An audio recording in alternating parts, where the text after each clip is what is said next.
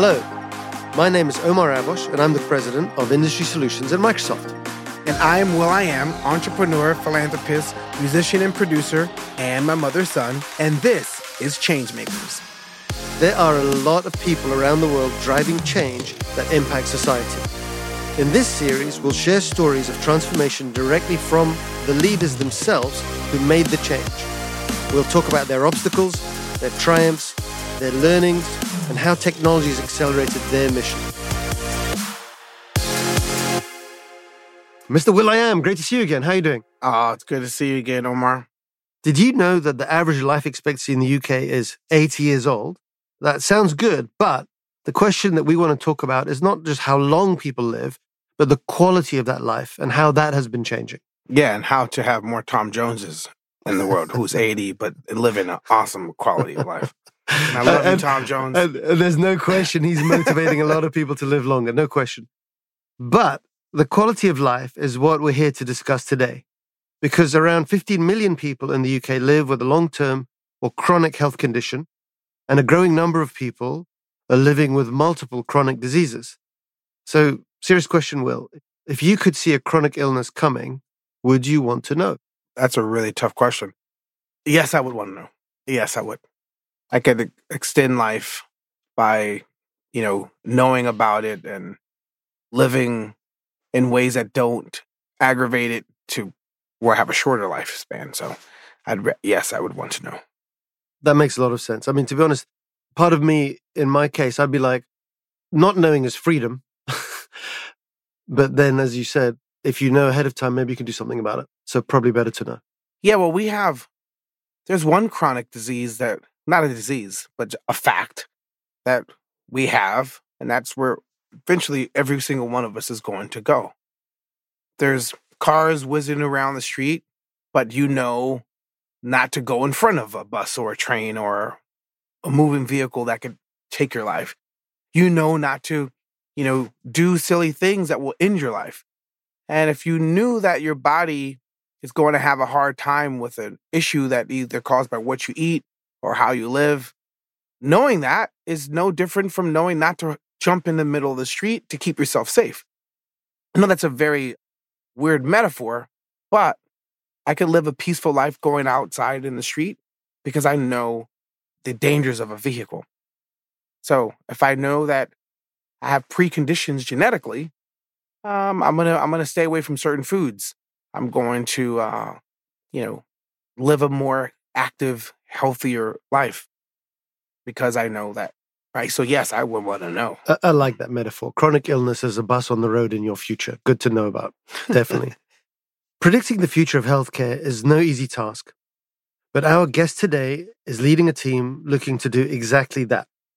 Andrew Roddam is an epidemiologist and the CEO of Our Future Health, an ambitious collaboration between the public sector, charities, and companies in the UK to gather health data and find treatments to prevent, detect, and treat diseases. Their focus is primarily on these chronic diseases that impact many of us later in life, like cancer, Alzheimer's, heart disease, and diabetes. With a super ambitious goal of gathering data from 5 million participants, Our Future Health aims to be the UK's largest ever health research program. And Andrew is here to discuss how they're using genomics and AI on their mission to help future generations live healthier lives.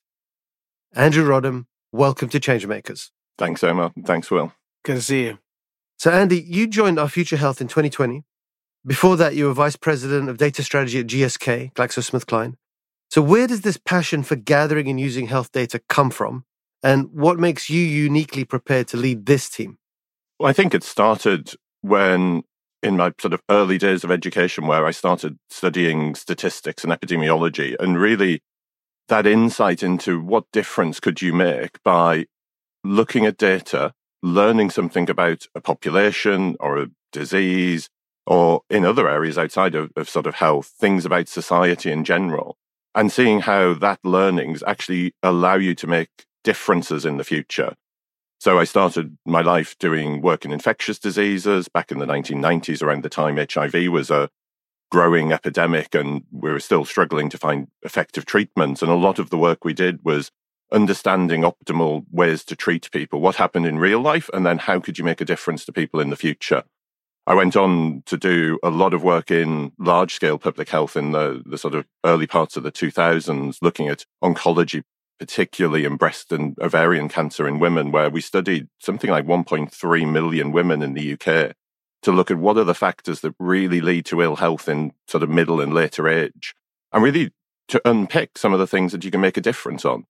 And it's really that sort of passion of saying, how can you take something that you can observe about a bunch of people, understand something about what happens to them, and then go back with something which will make a difference to life in the future. And it's that that's sort of driven me all the way through from being an academic, working in industry, working at Amgen and then at GSK latterly, to really kind of see this is probably one of the most important missions now around the world, around how we can truly think about healthcare, truly think about prevention as a way of changing the future of the disease landscape. So we move away from this sort of treating sick people when they get ill to actually getting people to start to think much more about how they may keep themselves healthier and ultimately live healthier lives for longer. Inspiring. Yeah, the intro that you had just really made me think of my data, my genome, and the information that's passed down from my ancestors. We're all walking data. And my uncle passed away in 2000 to cancer. My grandmother to dementia, and heart disease and diabetes is in my family. It's data passed down to me. And yeah, so whether you know mentally, so because someone told you, your body knows. Just putting those two together after just absorbing the intro just made me realize, like, wow, we all should be a little bit more mindful and take precaution in how we eat, how we live, how we're active. So, sorry for that little rant. But Our Future Health is on a mission to diagnose chronic issues earlier. Why is that especially important in the UK? And what makes the UK the right place for this program? Well, so I suppose why now, why chronic diseases, and why really tackle this? And there's a few things that you would think of there. One, amazingly, life expectancy is actually declining in most Western countries at the moment compared to sort of many, many years of increase. And that's not just in relation to the COVID pandemic where lots of changes happened, which were slightly unusual. It actually started to decline a little bit before that. And that's largely a combination of lots of factors that come together around lifestyle, around behaviors, but also, the longer people live as well. So what we've been really effective at is treating people who are sick. So we treat people that's sick, but they ultimately live in a sort of less good quality of life at the latter part of their life. So people who get diagnosed with dementia or people who have heart attack, strokes, they live longer, but their quality isn't as good. And really, if you're going to transform healthcare, if you truly think that trying to make a difference to people is the primary goal of what we're trying to do, what you've got to do is try and find disease earlier before it really becomes symptomatic and clinically symptomatic. So you take anyone with examples of cancer, the majority of cancers are diagnosed relatively late in the disease process. So they're not that treatable. You end up with pretty advanced disease, multiple disease sites. So it's not just in your breast. It can be in your breast, the ovaries, the lungs, etc. And we haven't made those advances in getting to people earlier and spotting those signs that allow you to sort of either intervene earlier, change your lifestyle, give better treatments. And, why the UK? Well, the UK is probably one of the best places in the world you can think about doing this. We have the huge benefit of the NHS and the fact that we have a single system where we can follow people. So we can link together, for the volunteers who join the program, their information with their healthcare information. So we know what happens to them from their very earliest point of life all the way through to the very end of life. And that's a really, really important and powerful thing, something that many, many other countries around the world can't do. And I think also there's a real history in the UK of doing lots of large-scale population studies. So the real sort of powering of this kind of activity, going back actually into the 1940s and 1950s when we led the world in the British Doctor study, which established the link between smoking and lung cancer, through to very recent examples like UK Biobank, which is powering hundreds and hundreds of research projects today, Genomics England, which has shown how genetic sequences are used to better diagnose people with rare diseases, with different cancer types. So that combination of the expertise, the data that we already collect about people and make available is really the time now to deliver on this sort of new mission of thinking about, well, how do you transform healthcare through this earlier intervention, earlier diagnosis and prevention of these chronic diseases, which, as you say, well, we all know somebody in the family, friends, relatives who've had at least one, if not more of them over their life. Mm-hmm. Amazing. And I love the real specific anecdotes and examples you've got there, Andrew. I mean, it is very thought-provoking. So you've set a goal of gathering data from 5 million people. How on earth does one go about recruiting all those folks? And what specific information are you asking those people for? Yeah, it's a really good question. So everyone, I always sort of frame it as, you can put a strategy slide up of saying 5 million people. It's a small little thing. That's all we've got to do for the next few years. But it's actually a hugely important, difficult task. So the approach that we're taking at the moment is broadly, we have the ability to essentially write to everybody in the UK to invite them to take part in the programme. We have access through the NHS because we have a partnership with the NHS on being able to access people's details so that we can anonymously, from our side, we don't know who they are, but the central NHS does, we can invite them to take part. We're trying to make it as simple and as easy for the participant as possible. To get to 5 million people, as you can imagine, it can't be a long and complex process. So we ask them to go to a website. Ultimately, it'll also be an app as well. You sign up, you give your consent, you learn a little bit about the program and decide whether you want to join. So we've got explainer videos that talk about things like what is genetics, do you get information back, etc. How do we protect your data? After that, there's really only then 2 more things you need to do. One is we ask a questionnaire about your lifestyle and your current health. And then we ask you to book an appointment to turn up to a place around the UK where you can give some blood. And that's a sort of 20 to 30 minute visit. Essentially what we measure there is some basic sort of health check about yourself. So we can measure your height, your weight, your blood pressure, your cholesterol, and give you as a participant some immediate feedback about your current health. So you can walk away knowing what those measures are. And the blood is taken, and that's what we use to extract the DNA from the blood. We store the rest for future use. So researchers in many years' time can come back and relook at this blood and relook at new markers, new things that they don't know they want to look at currently. And then the DNA is extracted and analysed for the sort of genetic code for that particular individual. How much blood is taken? About 12 mils. So 2 small test tubes of blood, very, very small amount. Really, I suppose the other thing to say is the blood draw experience is just the start. What we're now working through with the team, however, given that we've just started recruitment, is what do we give to people back over time? So it's not just a once only kind of you turn up and you give me blood and you walk away and that's it. But we can give you a lot more information over the course of the next few years based on your genetics, based on the information we've got about you, and help you kind of create that truly awesome kind of product experience for you. I mean, in the realm of data, there isn't data that's much more personal out there than one's healthcare data. Yeah. So how do you keep patient health data private? And will patients have access to information gathered from their own data? So on the first point, privacy is like the number one concern that people have about sharing data. And as you say, health information about you or about me is the most personal information that people will ever choose to share about themselves. So we try to take every possible step to make that data safe, make it secure, and to, when making it available for research, to depersonalize it as much as possible. And that's an imperfect science. It always has been.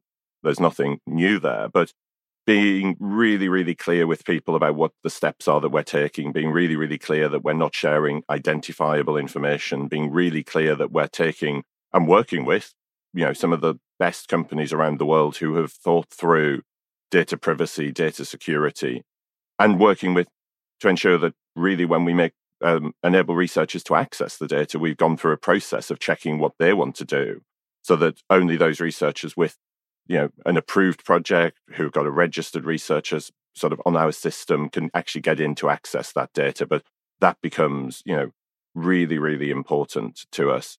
And in terms of the accessibility of participants to their data, that's absolutely what we want to enable. I think, you asked the question at the start, would you want to know about your health in the future? And that's exactly the sorts of questions we want to tackle, because some people absolutely want to know everything there is about their health. Lots of people are very happy to contribute to research and know nothing about the future, but we want to enable that to happen. There's a lot of careful thought needed to make sure that what we're doing doesn't overly scare or overly reassure people, but that's really where we're going next. And that's why I'm saying the next step of the sort of experience journey for us to kind of build on is that how do you give people information about their own health? How do you let them see accessibility to their data? And how do you give them sovereignty of the thing that they're donating to you is by becoming a volunteer?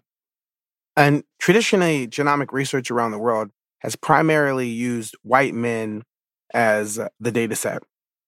What are you doing to recruit a cohort that is diverse and reflective of the UK population?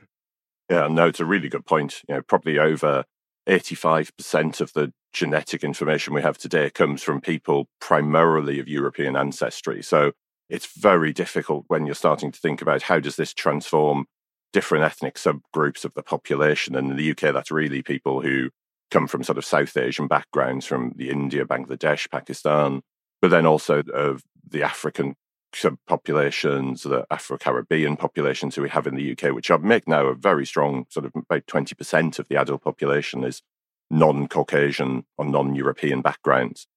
It's a real challenge to do that. And I think, if you look through the learnings, and there was a lot of positive learnings from the pandemic around how do you engage with groups to get them to uptake vaccine? How do you use community work to do that? We've going to build a whole strategy around really thinking about what's the right way. What are the barriers for people taking part?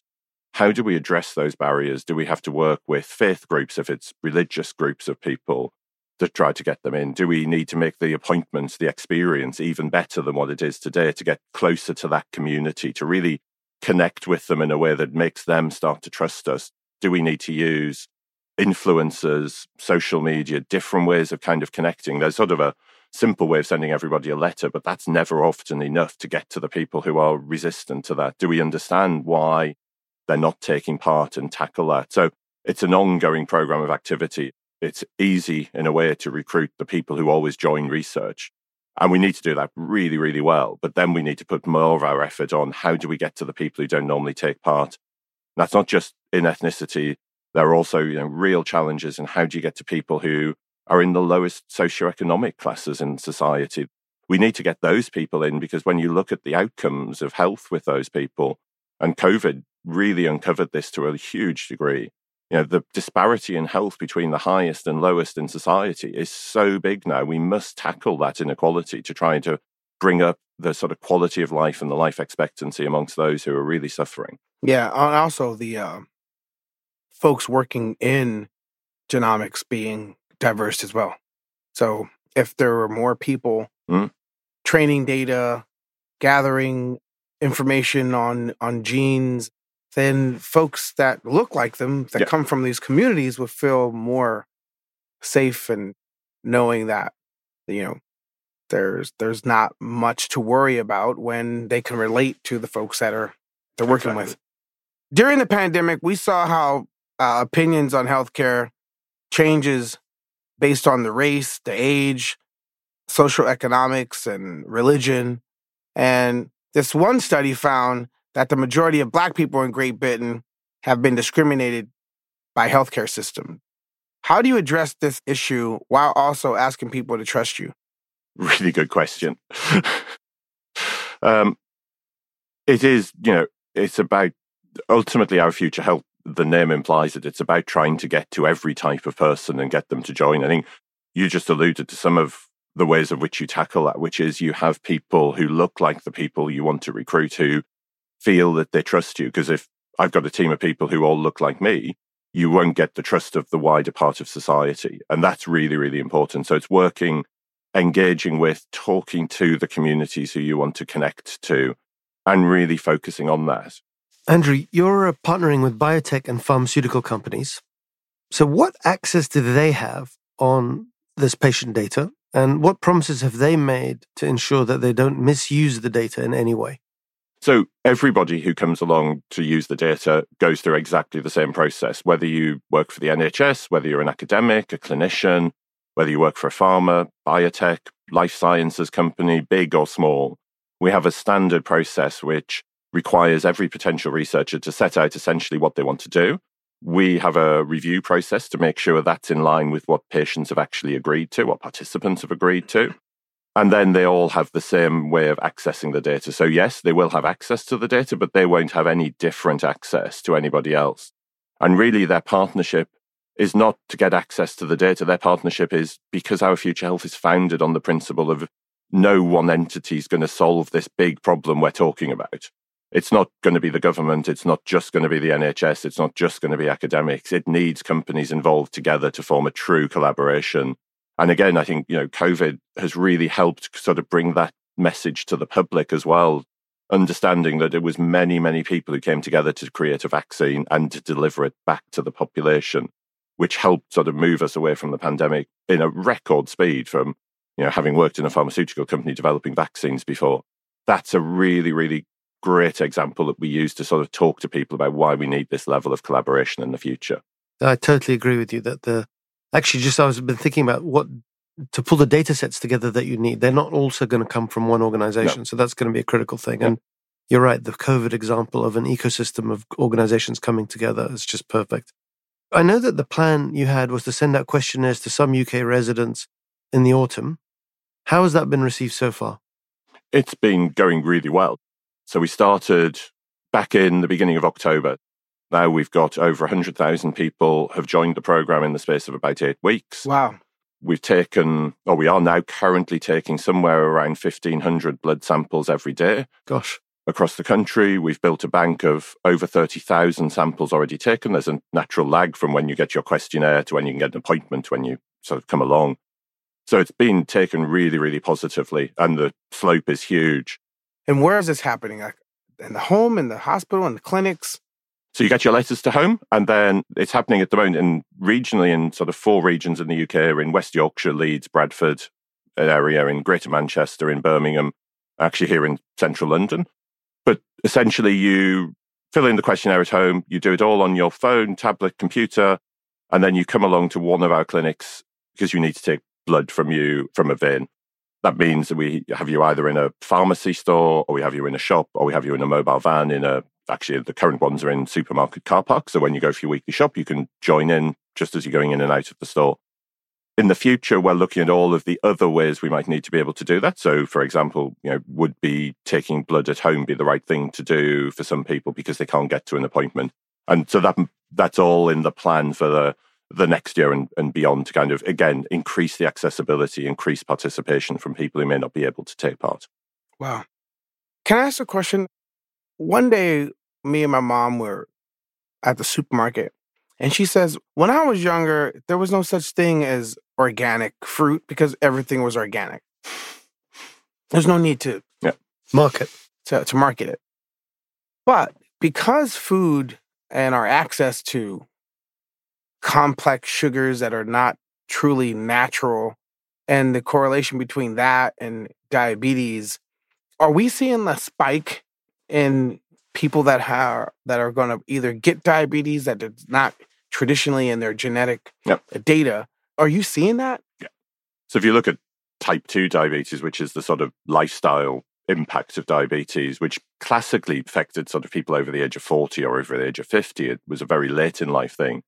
Now you're seeing people, even teenagers, being diagnosed with type 2 diabetes. Wow. But certainly in their 20s and 30s. And the epidemic of diabetes is just growing. It's probably one of the biggest kind of public health challenges in sort of common chronic diseases that we need to tackle, because lifestyle coupled with genetics, but lifestyle particularly, has made a big difference to that as a condition. There's something, it's directly correlated with obesity. Is that? Yeah, it's correlated with obesity, which is correlated with food intakes, which is correlated with exercise and diet, and that's why you need studies like this, which are really, really big, to unpick the fact that there's all this complexity around what you eat, how you exercise, what your activity and lifestyle's like.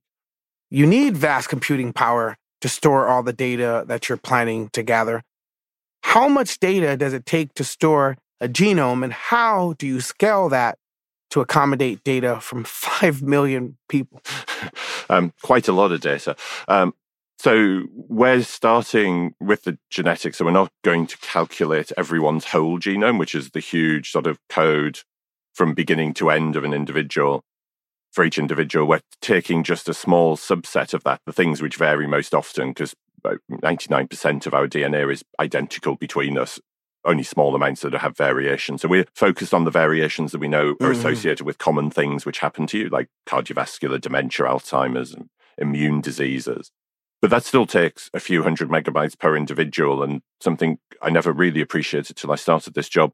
Every time you multiply by 5 million, the number that you started with gets really, really big, really, really quickly. So as I keep pointing out to my team, every time it costs £1 more to do something, that is £5 million I need to add on to the budget of the program. Wow.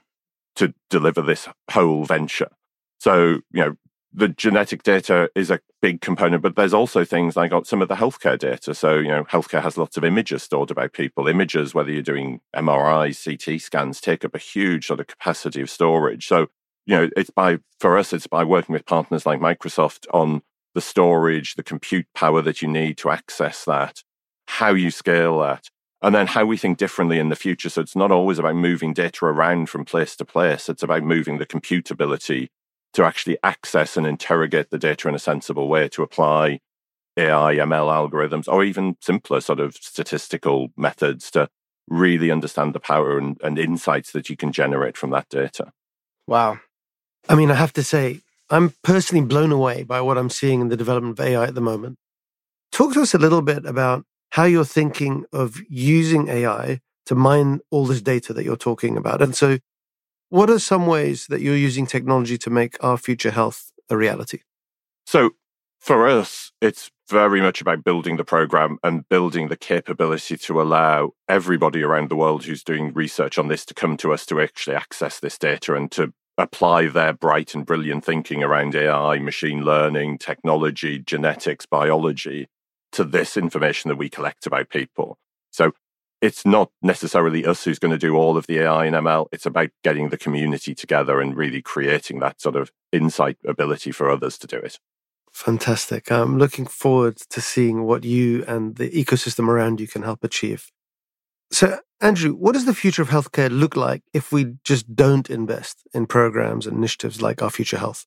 Well, I think it continues to go the way it's going at the moment. So if you look at healthcare in the UK or around the world, people are getting older, generally aging populations, generally being diagnosed with multimorbid conditions, living with multiple conditions at the same time in later life.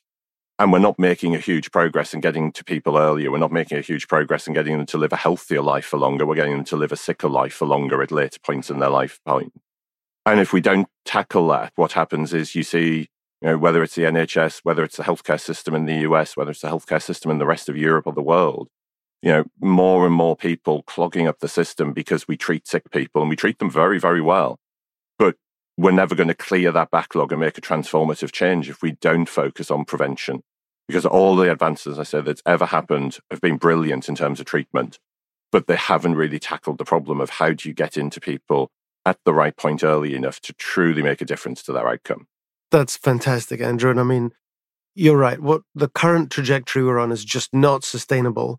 Not only because it's horrible for older people, as you said, with multiple illnesses all at once, but the cost is impossible to bear for society. So thank you so much for being here with us today, sharing your insights. Thank you. It's a pleasure. Thank you. I learned so much. Thank you so much. Yeah, thank you. Will, do you reckon that they'll be able to recruit these 5 million people to show up and share their data? My optimism says yes. 5 million is a lot of people. And although they have, they're taking great strides now, that's the willing. And there's so many folks that are not willing. And I think the majority of folks potentially could be leaning to the not willing side. How do you inspire them, motivate them to show up and participate and draw blood? It's hard enough to get people to vote, let alone draw some blood.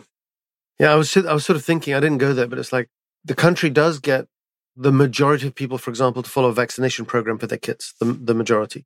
But then there's always like that hard rump who don't want to do that. And so it'll be interesting to see how that all works. And I mean, where Andrew and co are going is super ambitious. I mean, they're looking at trying to figure out how to solve diseases like Alzheimer's and cancer. Do you think that we'll figure some of that out in our lifetime? The answer is yes. I think we'll see that in our So lifetime. even though we're like a pair of old guys that's going to happen in our lifetime? Yes, because I believe in humanity. I love science. I love technology. I love the urgency to solve the world's problems with advanced tools. Do you think we'll be able to solve diseases like Alzheimer's and cancer in our lifetime? I haven't got a crystal ball, but here's the thing. If I sort of said to you 25 years ago, like just 25 years ago, would we have predicted the iPhone? Would we have predicted autonomous vehicles? Would we have predicted low Earth orbit satellites tracking everything on the planet? I don't think so. So the rate of progress has been unbelievable the last 25 years. The next 25 years is going to be much, much faster because we're building on all of this tech that we have now. And if we think about neuroscience, synthetic biology, genomics, all these areas that are exploding in innovation, I think that, probably we will solve some of these ailments, yes. Will, fantastic episode. Great to be here today. Again, like making us think, hey? It was a good one today. Thanks, Andrew. He's tall. And he has a radio voice. If he wasn't doing what he was doing, he could be on BBC. It's BBC with Andrew here. I'm super tall. We need him doing what he's doing. Yes, we do. Cheers, Will. All right, thank you. Bye-bye.